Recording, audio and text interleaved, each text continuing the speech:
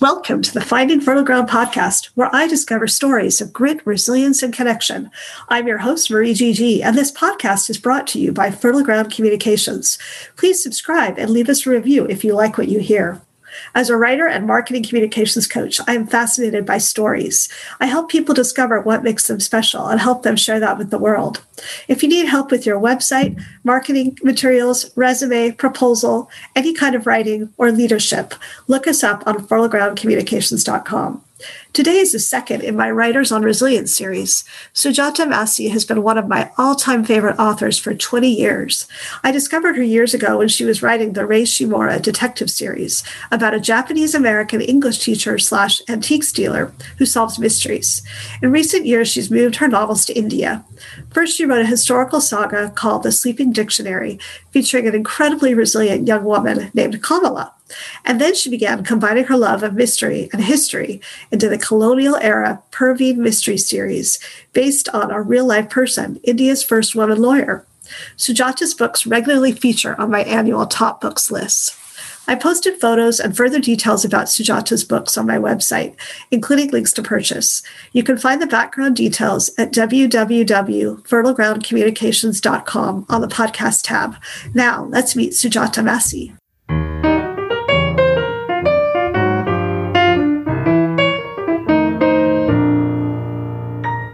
Hello, Sujata. Thank you so much for coming on to the Finding Fertile Ground podcast. Well, I'm happy to be here, Marie. I feel like you and I have been having conversations for a long time, but never in this venue. I know. You've long been one of my favorite writers, and I've given so many of your books away to my friends. And now you have 15 under your belt. Is that right? Yeah, it's about 15. The first one came out in 1997. That's The Salaryman's Wife. And the most recent one that came out is The Satapur Moonstone. And I have a new one coming out in June 2020. Oh, great. You mean June 2021? 2021, right. I should say. Oh, yeah. Good. That's exciting. So it's already with the publisher and everything? Yeah, it's the same publisher who's been doing all my Indian mysteries, and that's Soho Press in New York. That's wonderful. Well, let's go back to the beginning. And could you tell us about your life beginnings? What was your childhood like? Well, I was born in Britain in the mid-60s, and my father had emigrated there from India, and my mom had emigrated from Germany. So I was already like a triple nationality. And then my family emigrated to the United States around the time I was 5. We lived in the state of Pennsylvania and California briefly and settled in Minnesota. And I grew up mostly in Minnesota from second grade through, the end of high school. And then I came to the East Coast to go to college here. And I wound up with a degree in the writing seminars at Johns Hopkins. And that's a creative writing kind of major is the best way that I can explain it. Aha. So your parents were first generation immigrants. What was that like growing up to immigrant parents? Well, most of their friends were immigrants too. So we didn't really have a full-on American, Midwestern experience except for in our school environments. It just felt like kind of a divided life, I would say. I would assume that your parents both spoke English pretty well then? Yeah. Well, the English was a foreign language for both of them, but it was their joint language. Right. My father was a university professor, so it was easy for them to find friends that were, sort of also global people. I think that a lot of their friends were like that. Whereas in my school, it was just, people that were born and brought up in the Midwest. And it was frankly really difficult to make friends in those years. I'll bet. Yeah. Was there a lot of prejudice, feeling that you were having? There was a lot of color prejudice. Mm-hmm. There was xenophobia. Mm-hmm. There was confusion over what religion we were. There was every kind of thing in the book. And plus I was bad at gym. Oh, no. I was bad at gym too, Sujata. So. And that's hard. It makes it hard, definitely. Yes. I was so glad when high school was over. And that was part of the reason that I wanted to go so far away to college. Yeah. I didn't want to see anybody from my school environment, and I wanted to start over. Right. I can totally relate to that. Like, I've never gone to any high school reunion. Neither have I. When I went to college, I felt like I could relate to people on a different level, than high school. So I'm sure you were the same way. So then you ended up going to Japan. Was that right after college? No, there was a little bit of a gap. I was fortunate enough to get a job as a newspaper reporter straight out of college. Wow. I worked for the Baltimore Sun newspapers, and that newspaper company had a morning and an evening newspaper that came out every single day. These were the days when people used to really read their newspapers. Right. I worked for the evening newspaper, and I was on the features desk, and I wound up doing a lot of stories about interesting people, about culture, fashion, food, entertainment. So it was a really fantastic place for, someone who's interested in those things. Yeah, what a plum job to get right out of college. Yeah, I was fortunate, and I had a great time. I loved being in a newsroom, working with colleagues. It was a very diverse environment. So I had a lot of friendships across, race and class and ethnic origin. So it was a really great time. And I would never have left if I hadn't fallen in love. And I fell in love with someone who had been my best friend in college, Tony, my husband. And he had a military commitment while he was in medical school because they had paid for a couple of years of his medical school. So because he had to work as what they called a Navy medical officer for a few years, we knew that I was going to have to leave that job in that place in Baltimore. And we wound up being fortunate enough to move to Japan. And that was a really exciting place for me to just enjoy learning a language, enjoy learning about the cultural arts, and start the creative writing that I hadn't done since college. What city in Japan did you live in? Well, the Navy base was in Yokosuka. Is that the one near Yokohama? It is. It's south of Yokohama. Okay. And we lived in a town called Hayama, which is where the emperor had his summer palace. So it was a very tranquil place. There wasn't even a train station there. The nearest station was Zushi or Kamakura. Oh, Kamakura is so beautiful. Yeah, hundreds of Zen temples in Kamakura, and I spent a lot of time wandering through those temples. I mean, that was just blissful. It was almost like being on vacation for 2 years living in Japan. I'll bet. That's wonderful. Yeah. Where were you in Japan, Marie? So I was in Wakayama, which is about an hour from Osaka. The Japanese called it the Inaka, way out of the country, but it was not that far from Osaka. And then I met my husband there, who's from Britain. And we met at a party through a mutual friend at a Robert Burns night. That's our funny story. He came to Wakayama for the party. And so then I ended up staying another 2 years after I met him. And he lived in Osaka. So I moved to Osaka for the next 2 years that I was there. But he had friends in Tokyo. We would go visit Tokyo. I remember going. Actually, we had these really good friends that lived in Yokohama, so we visited there as well and went to Kamakura. And I haven't been back since I left. I left in 1989. So that sounds almost like a love story out of my Ray Shimura mystery. Well, you know why I love those books, right? I mean, yeah, totally. There's a lot of similarities there. So what years were you there? I think you were there around a similar time, weren't you? 91 to 93. Okay. So a little bit later. The bubble was collapsing. The economic bubble had lost its, big expansion, but it was nothing like today. It really was not that big of a problem for Japan. They had bigger problems much later on. Right, exactly. When these big language schools closed down. And so you and Tony, you must have been married for a similar amount of time that me and my husband as well. 30 years this spring. Yeah, we just celebrated 30 years this year as well.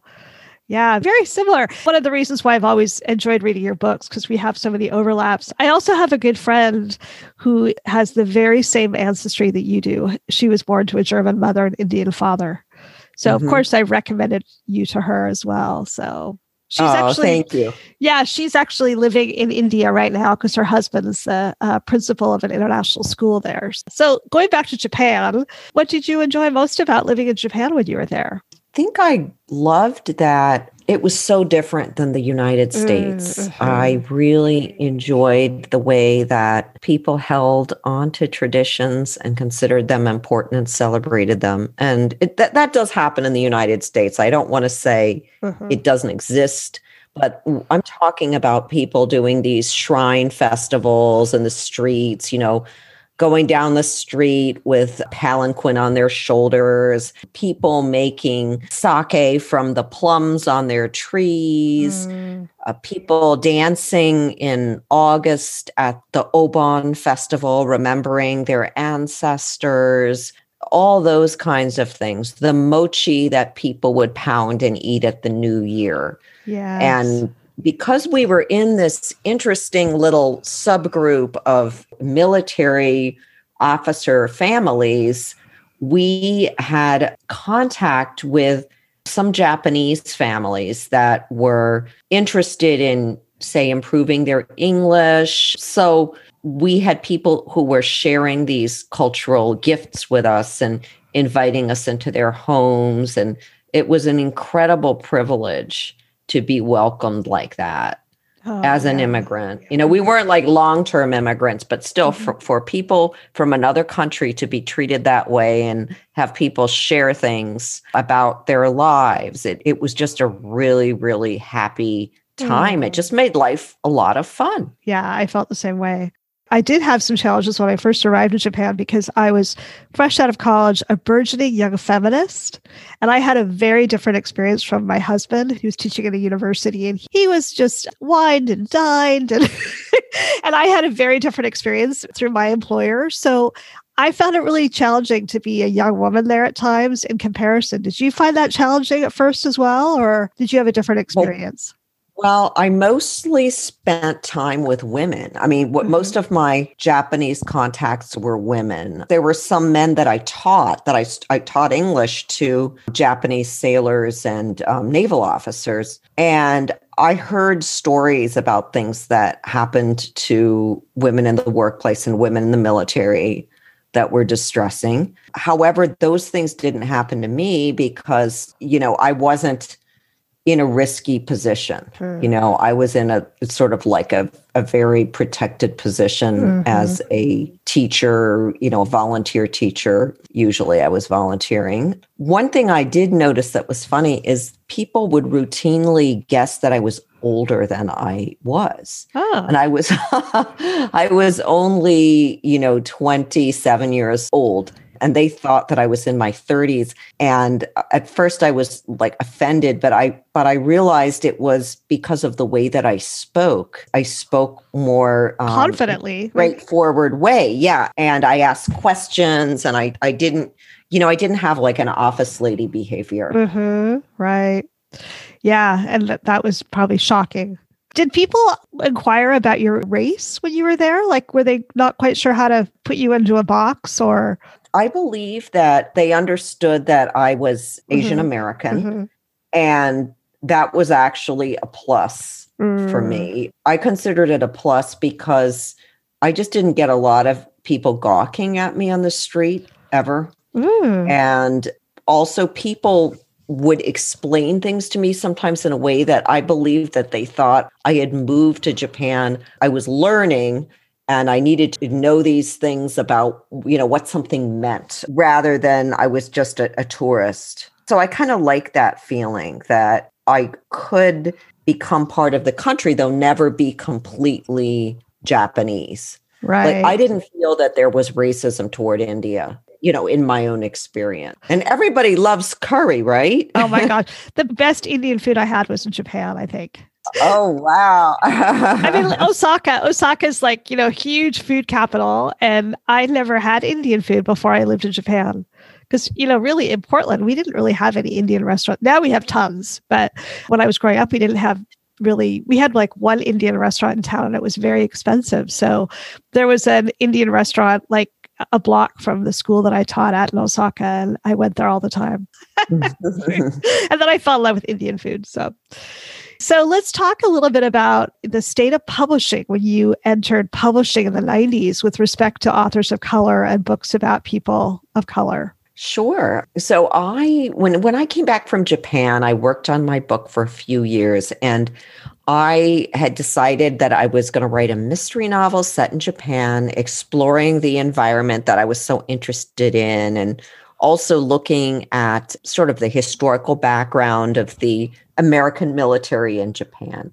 So, those were sort of the themes in the book. And my heroine is a young woman whose mother is an American and her father is Japanese. So she's a hafu, as they would say, or hambunjin, a person who's half Japanese and a half something else.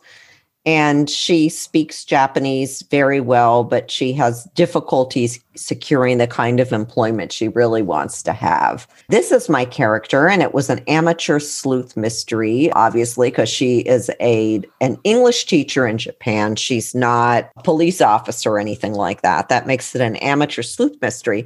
And on one hand, the publishing industry in the mid-90s was publishing a lot of women authors where the protagonist was also a female and doing something that wasn't necessarily police or a detective. There were a lot of good mysteries where women were lawyers, or they were, mothers, or they were caterers. There was just every permutation. So seeing that, I felt, that this would be okay, and that, someone would be interested, because this was something just a little bit different. It was a mystery set in another country. And I was really shocked, though, when I started going to conferences for the traditional mystery. And, I was trying to learn as much as I could about the field. And, a very prominent editor said in the seminar, when someone asked her about mysteries set in foreign countries and which ones are going to be successful, she said only books that are set in England and maybe Italy are successful as mysteries. So I felt a little bit scared, and I think I remember exchanging glances with another writer in the room. And then I realized, wow, there really are not a lot of mysteries set in other countries. And fortunately, the agent I had was interested in other countries, and she took me on, and she wound up selling the book quickly to HarperCollins. And that was because they had taken a risk on a historical mystery set in Japan by Laura Jo Rowland. And she went on to publish many, many mysteries with her heroes. And, these are all set in medieval Japan. They're samurai mysteries. Mm-hmm. So I did get in, and I did wind up, people were interested because this wasn't out there. But it took a long, long, long time for the publishing industry to wake up to other countries as places people would want to read about. I think that the fear with a lot of the big publishers is that the people who read the books are all white, and they want to read about people that feel like them and that they can identify with. I think that's what it really was based on. And not understanding that, first of all, there's a whole realm of people reading books, of all kinds of people. And then secondly, people like traveling. So they like that. The publisher I'm with now is a smaller publisher, Soho Press. And they've been around for about 40 years. And they publish mysteries set in dozens and dozens and dozens of countries. They figured it out that people wanted to read about places like Ghana and Norway and, France and Mexico and India. They figured it out. And so I'm very at home there, because I know that, an international book is not a trend. It's just sort of their bread and butter is exploring the world through mystery. Well, that's just the opposite of the way I read. White people who only want to read books about themselves, because I've always been attracted to books about people in different cultures. So that's why I love your books. So I guess I'm your perfect customer, maybe. Yeah. Well, the stereotype is wrong. Another stereotype that I ran into when I decided to write about India was readers were fearful that all books about India have sad endings. Oh, huh. There are many books published that are sort of social exposés that, there's a lot of literary fiction about India that is sort of very doom and gloom and atrocity written. And I think there was a bias toward publishing stories like that. And it's only been recently that you're seeing more of the, lighthearted books that are set in India, as well as sad ones. And it's almost like a little mini boom in mysteries that are set in India. Oh, really? I mean, yours are the only ones that I've read that are Indian. Oh, yeah. There are other authors, too, that are writing historically. I would say that there is more interest in historical mystery in India right now. I think it's harder to sustain an audience for contemporary mystery. And I think that again relates to people's comfort levels. And it's not like I wrote a historical mystery because I thought, oh, this is something that is going to be more palatable. I wrote it because I wanted to tell the story of feminism in India. And I thought this would be a really good way to do it through the vehicle of a mystery. But it just takes time. And the other thing that I love about writing colonial fiction, and why I think fiction that's set in the British colonial period in India is catching on right now, is there are people who feel, in the United States, who feel that the government is not their friend. The government is a friend to a small number of people and would rather oppress people of color. Yep. I just read this morning or last night that of all the COVID vaccines, that the developing countries, actually India is ahead, but a lot of the other developing countries in the world are way, way behind in getting vaccines. It's just one more example of the way the rich get richer and globally. So going back to Ray Shimura, can you describe some of the adventures that you gave Ray Shimura for people who haven't read those books? Oh, gosh. So Ray Shimura starts out her adventures, leaves Tokyo to celebrate the new year by herself, and she goes to a mountain range called Hida Takayama. And when she's in this area, there are some very interesting guests, including a Scottish lawyer and an elite Japanese couple, the Nakamuras. And everything seems like it's going well between this little group. But then one morning she goes out and she finds that the wife is dead in the snow. So that was like, untangling, who are the suspects? And because it was a country house mystery with a lot of snow around the house, that sort of makes it almost like a classic English traditional mystery. Of course, it's set in Japan. And then the action moves back to Tokyo, and there's all that exciting life there and what it's like to be a gaijin, a foreigner who's sort of living on the edge. I had fun with that. Maybe you could relate to that. Yes, definitely.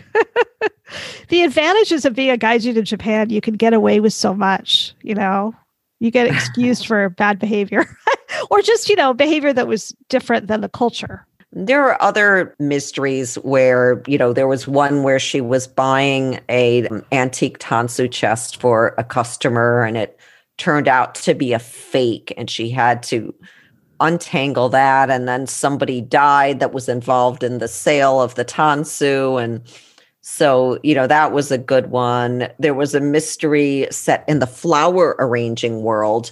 This is one of the areas where women who did not work outside of the home could achieve a lot of status. And one of the flower arranging teachers is murdered. and Ray's own aunt is suspected because she didn't get along well with that teacher.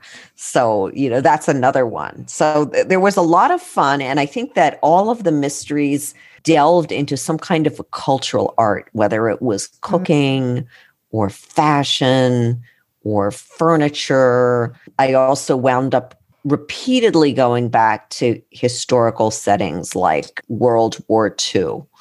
So did you do a lot of antique shopping when you lived in Japan? Was that why you were interested in the antiques world? Yes, actually, I did get sucked into it because all those Navy wives who are a little bit senior to me had houses full of antiques or so-called antiques. And I got a tip that we could go, that every Sunday there would be an antiques flea market at a different shrine. Mm-hmm. Did you ever go to those shrines? I went to one and I bought a few kimono. Yeah, it was really quite an experience, cultural experience, wasn't it? Yeah. So I bought, I bought a lot of antique kimono or haori coats, which are a little bit shorter. Mm-hmm. And then I would buy little bits of china, though, China is hard to transport. Mm-hmm. I was always looking for one of those tansu chests. Yes, I would love to have a tansu chest as well. I discovered this wonderful little, I don't know if you ever get to the Northwest at all, but I discovered this wonderful little Japanese antique store in Whidbey Island, Washington last year that was like going into old Japan. It was amazing. So if you ever get to the Seattle area, you should check it out. Yes, I was in Seattle twice before the shutdown. I think I went I was there in 2018 and probably 2019. That's a really good book town. It is. Yeah. And so is Portland. I'm waiting for you to come to Portland. Oh, I'd love to go. I know. We'll have to have dinner when you come. Yeah, we'll have to wait for flying to get a little bit safer. I know. People to come out of their homes. I know. So how many trips during the Rei Shimura era, how many trips did you take to Japan while you were writing that series? Did you keep going back and forth? Yeah, let's think. I might have gone back maybe 4 or 5 times, I think. Maybe more. It's hard because there were a lot of books. So maybe I did go because I tried to go a whole lot. But once I had children, young children, it was really difficult to do that. So there are some Rei Shimura mysteries that have a Japanese theme, but the adventure is actually in Washington, D.C. or California. Or Hawaii. Or Hawaii, yeah, because we all went to Hawaii. It was a military activity brought us to Hawaii. Yeah. If I recall, towards the end of that series, I think I read in one of your newsletters or something, you had some frustrations with getting your further books published. Do I remember that correctly? After my 9th Rei Shimura mystery for HarperCollins, they weren't interested in publishing that series anymore. It was not growing in readership as largely as they would have liked. Even though you won all these awards and you were selling and and when you look back in hindsight at the numbers of the hardcovers, I mean they were really good numbers. But I guess the person just got tired of it. It was the publisher in general, not my editor. So I wound up having the 10th book published by a smaller press. And what was difficult about that was they only created a very small print run. And then they weren't interested in going back to press. That wasn't their model. They were happy to sell 4,000 books when they could have maybe sold 20,000 books. Wow. That's odd. That was just the way that they operated. And also I had to shorten my book. Oh, no. Because of the cost of paper. And that was just not what my readers wanted. I know that wasn't what my readers wanted. So then after that, I took a pause. And that's when I started writing about India. And I'm very, very glad that I did that because I think that this ultimately is the direction that has given me the most creative satisfaction. Oh, that's wonderful. Well, I mean, you've just grown so much as a writer over the time I've been reading you. You did that one last Kizuna Coast novel. And what was that like? Did you go back to Japan after the Tohoku earthquake and tsunami? What happened then is I remember I was living in Minneapolis, and I had just finished the big draft of my first Indian book, which is called The Sleeping Dictionary. And it was being, shopped around New York by my agent. So I had nothing on my hands. That earthquake happened. I was so concerned for people in Japan. And, it had repercussions everywhere across all of Japan. People were struggling. So I felt very moved by it. And I just became so fascinated and obsessed with what was going on that this story came into my mind that Ray Shimura was involved in a missing persons case during that, horrific tsunami. And so I wrote that book, but I did not make a big deal out of it to my agent because I didn't want to sell it. Like I didn't want to sell it to that last publisher or a different publisher. And I knew that if I did, they would want more. And I just said, I want to write this book for now. I may write another one, but I don't want to tie myself down. So I wound up hiring my own editor, who was a professional from New York who had gone out on her own, and, a cover artist. So I self-published that book. Oh, I didn't know that. Really? Yeah. And how did that do compared to the other ones? Was it only self-published or? Yeah, I only wanted it to be because I didn't want, because the problem is once you get with an actual publishing house and you have a contract with them, then they have things like they get the first right over your next book. They often try to demand that you write more than one book. And so I just didn't want that. I wanted more freedom to decide. And, right now, and the way I operate now is I only do contracts one book at a time. Oh. And many people like to have multi-book contracts, but I love to have a one-book contract. Yeah, well, it allows you more creative freedom, I'm sure, to choose what you want to write. Yeah. Right. So right now I'm with Soho and I've done the one book contract 4 times. Wow. So, it's just like, it seems like it works really well for us. Well, I was really glad to read that novel. And then the other one that I read was Ruth Ozeki's A Tale for the Time Being. Those are the only 2 books I've read about the earthquake. And I think it was very healing for those of us who had Japanese connections to read books about the experience. So I'm appreciative that you wrote that book. Oh, thank you. And I didn't, the thing that was sad was I didn't go to do the research. And the way I did the research about it is I talked to people in person and over the phone who had gone and volunteered there. Oh, I see. Right. Japanese people that I heard about and was connected to. And so that way I tried to get a picture for how it worked. Right.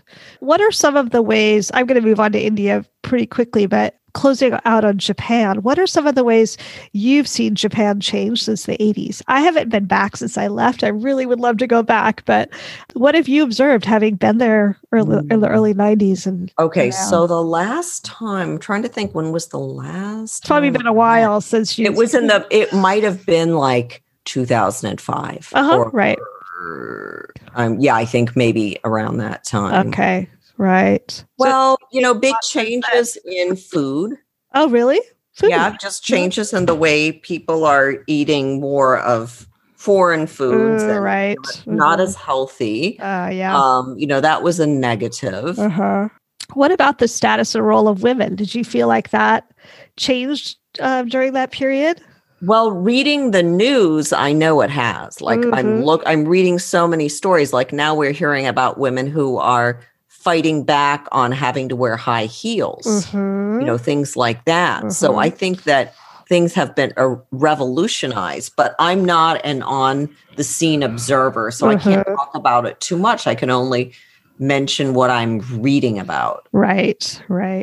And so do you think we've seen the last of Ray in your novel set in Japan? Have you moved on to India? I don't know. I'm not working on anything right now. You don't want to be tied down, probably. Right. Yeah, I don't want to. And it just, then it takes all the fun out of it. So then you decided to shift to historical fiction and dive into your ancestral culture a little bit more. Do you remember what made you shift? I started wanting to write about India quite a long time ago. Like I would say I was even thinking about it as far back as 1998, 1999. And the trouble was, I had been like a casual visitor to India, whereas I had lived in a Japanese neighborhood when I was in Japan. So I had a different relationship, and I had to think about, I don't want to just do this like a foreigner writing about India. I really have to have a story and figure out how I can learn and understand and become enmeshed in the world that I'm writing about. And, as time passed, I realized that the place that I was staying, which is my stepmother's parents, lived in Calcutta, and my own family is from Calcutta. My dad's family is from there too.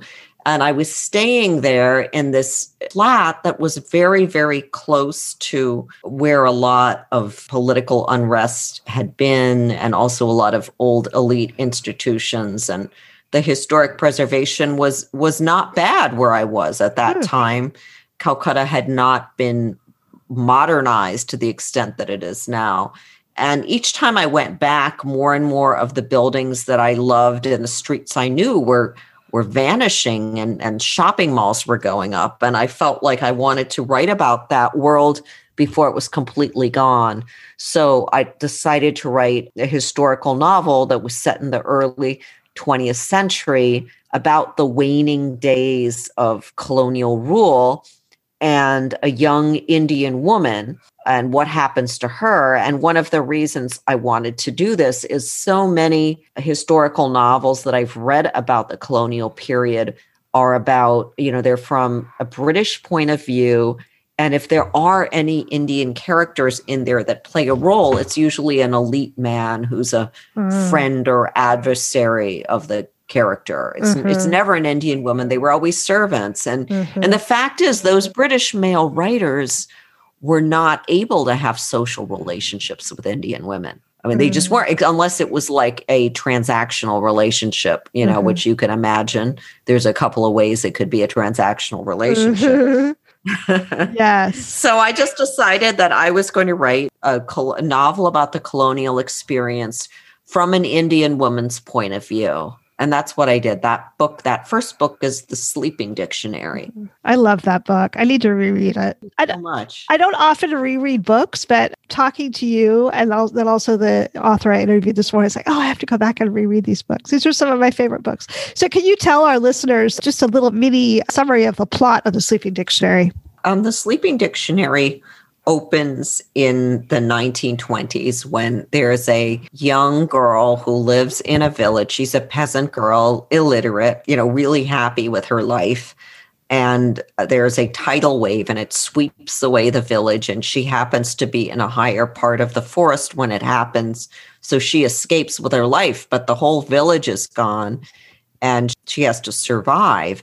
And she wounds up being hospitalized and recovering, and then being sent to Mission Hospital, being sent to a boarding school to work as a servant, as a maid. And she winds up picking up English there, which she uses in other parts of her life as she grows older. She has adventures along the way and winds up in Calcutta working in the household of a Indian civil service officer, a British man who's involved in trying to suppress the freedom movement. And she's just become interested in fighting for India's freedom.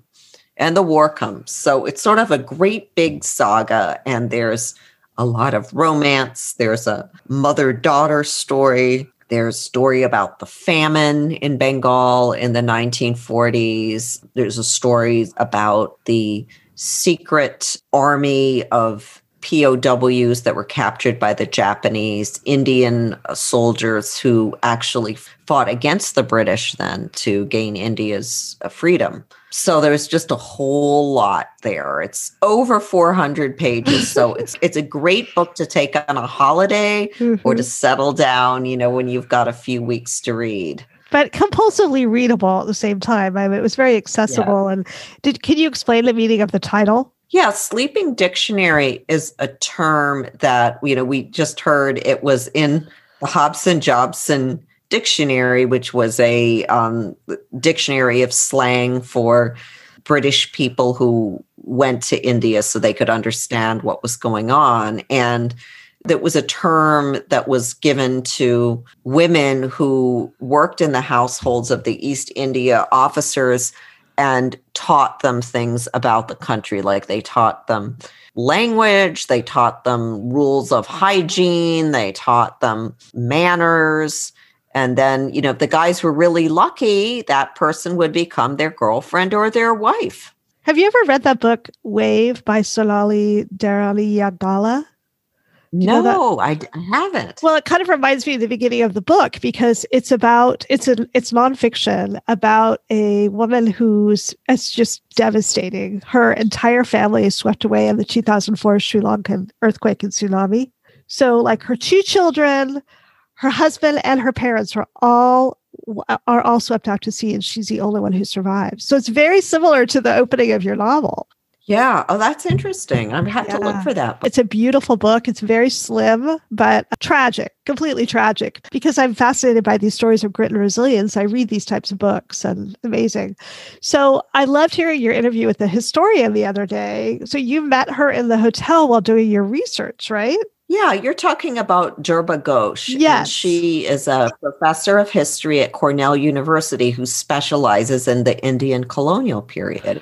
And in order to make my series feel the way it does, I have to talk to historians. Otherwise, I would never be able to get these little details about things, about relationships, about what the prison situation was like, about transportation.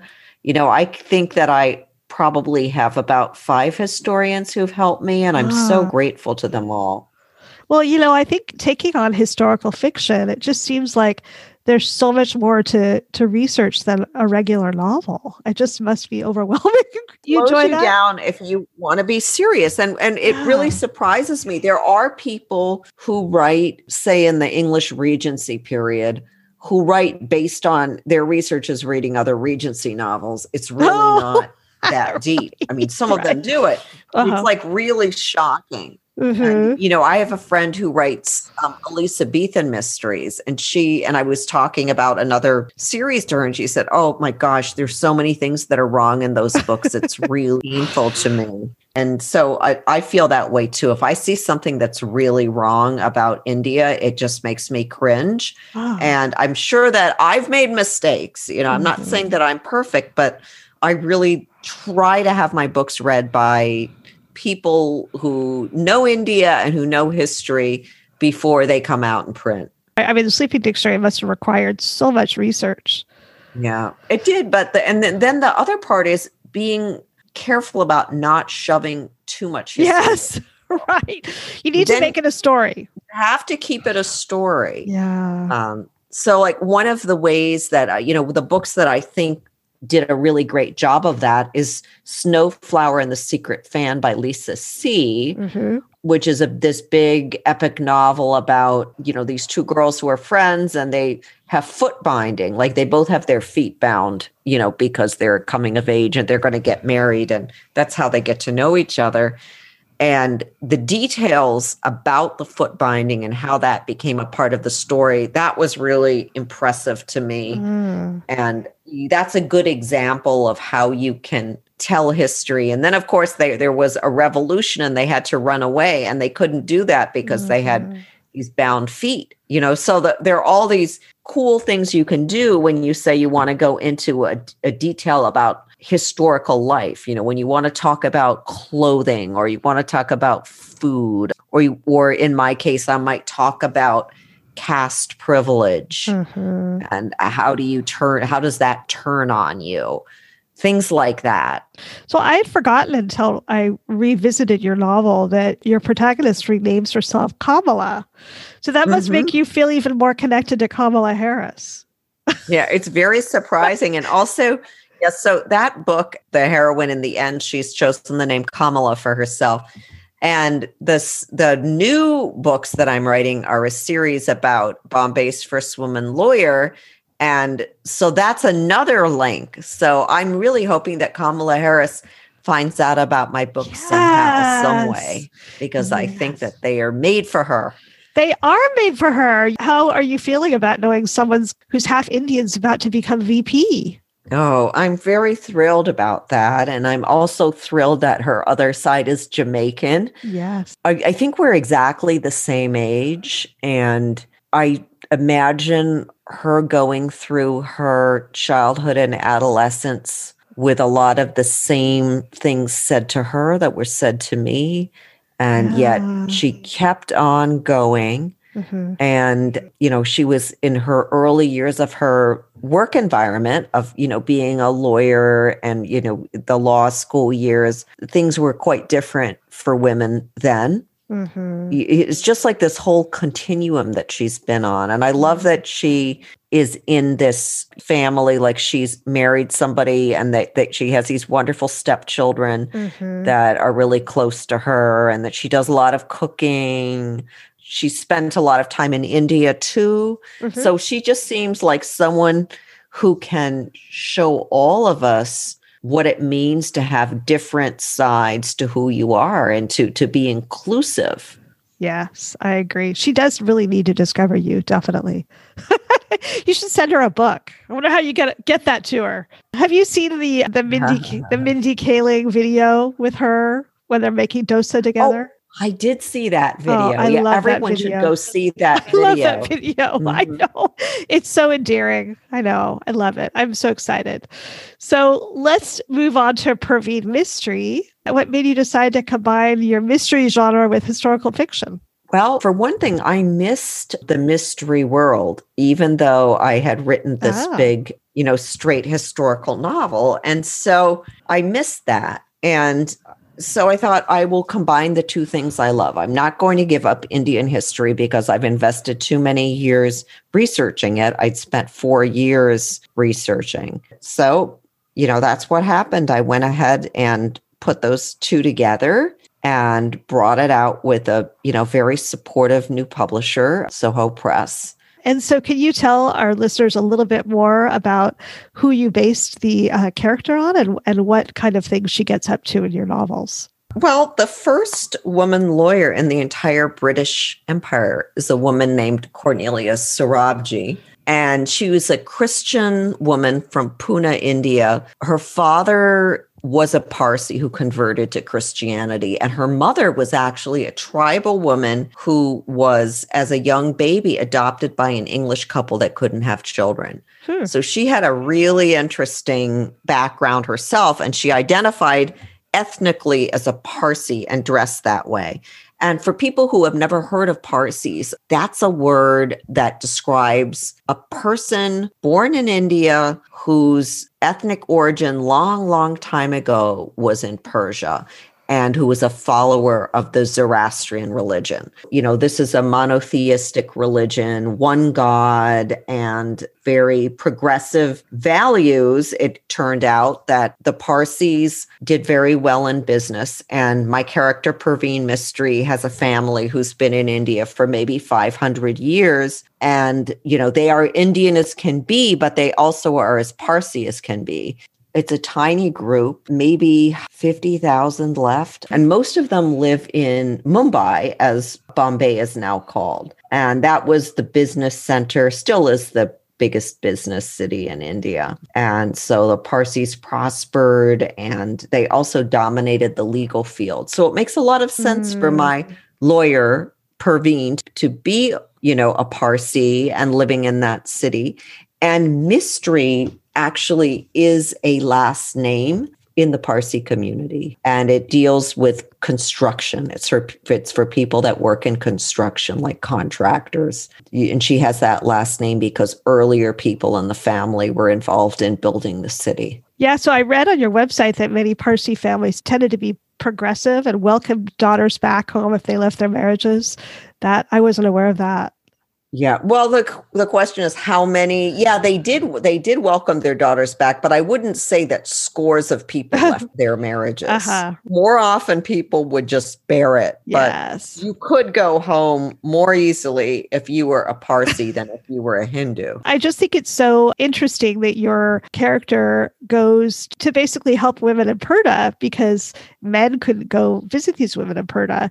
Did the real life Cornelia do those types of things? Does she work with women in Purta? Yes, Cornelia Sarabji wrote memoirs where she talked a lot about going to represent the rights of women who were living in Purta, and often crazy things were happening. People were stealing their estates. They were trying to kill them. They were trying to do away with their children. Also, very bad things happened to women in royal families, Hindu women in royal families.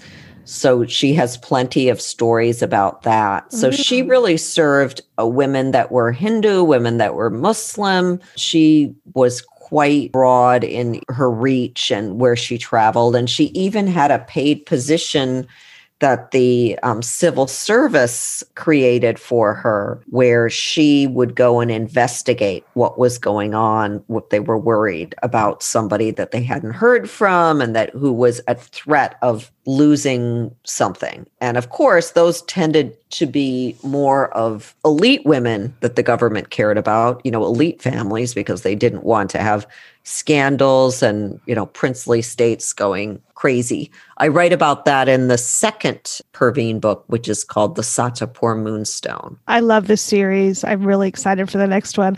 Your characters are not only resilient, but they're also really strong women. What was your inspiration for creating such badass women? Were you raised around a lot of badass women? Or where does that come from? Well, when I was young, it actually was the feminist movement. It was the 1970s feminist movement. And I remember knowing who Gloria Steinem was. I remember reading Ms. magazine. I believe I had a subscription to Ms. or our household had. I did too. Yes. So it was very normal to think about women's rights. Mm-hmm. If I was going to write books about women in India, I wanted to show the strength of women in India. I didn't want to make just some sob story. I think there were plenty of those that are out there about subjugation and people not being able to triumph. And one thing that's been very moving to me is I've been having some Zoom meetings with readers in India since the pandemic came about. Oh, I was going to ask you that question, how your novels have been received there. Well, the young women are really excited about the character and they feel that she's relevant for them today as they continue to battle for their own rights. She's very popular that way. And then there also are people who just love the history. They love to hear the names of old buildings and old restaurants and talk about the way things were done. That hits them. They like that nostalgia aspect. Have you had any backlash about writing these protagonists in a non-stereotypical way? Because, really, you kind of are going against the grain in many ways. Well, I don't think so. I think one concern, one person came to me once and said, you live in the United States. You shouldn't be writing about the colonial period. And this was a terrible time. And, I heard something like that. But the person hadn't yet read the book. And I talked to her about some others too. You could think about that as being an other voices concern. Right. Like, that even though you have Indian heritage, you didn't grow up in these conditions. So do you have the right to describe them? So, and that's everywhere you go, right. That the closer to the character's life is usually seen as, being able to share more and to be able to understand more sides to a situation, for sure, I would say. So since Japanese and Indian are my two favorite cuisines, can you give us one favorite Japanese dish and one favorite Indian dish that you like? Oh, Marie, do you remember that there was a dish? It was like a grilled mochi with miso on the outside. It was like a kebab food with, and I think I had only a few places. I think I have grown. I have an appreciation for mochi more now since I've left Japan than I did when I was there. But I remember them grilling those outside, like at festivals and things. Yeah, that kind of thing. I love the grilled festival foods a whole lot. I like fermented foods a lot too. So there were all kinds of things. I didn't like natto, but I liked all those pickles. Yes, and red bean paste. Again, I like red bean paste much more now than I did when I was living there. So do I. Yeah. And what about Indian? Well, dosa is a great, great dish. As we were talking about that video that Kamala Harris and Mindy Kaling making it. Yes. That's something I don't make. I do make lots and lots of vegetable curries and chicken curries at home. My favorite cuisine within India is the food of Kerala. I just love that. The South Indian, it's very low in oil and high in spice and super, super healthy. Yum. I love that. So when the world opens up again, where will you travel to first? What are you dreaming about in your travel dreams? The first trip I think would be to my family in Minnesota. Right.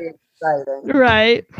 But probably the next trip would be to India. And I just have to see, we just have to hope that these vaccines are, it might be a couple years. Who knows? Right. Thinking back over your life, is there a story of grit and resilience that has been an inspiration for you in your life?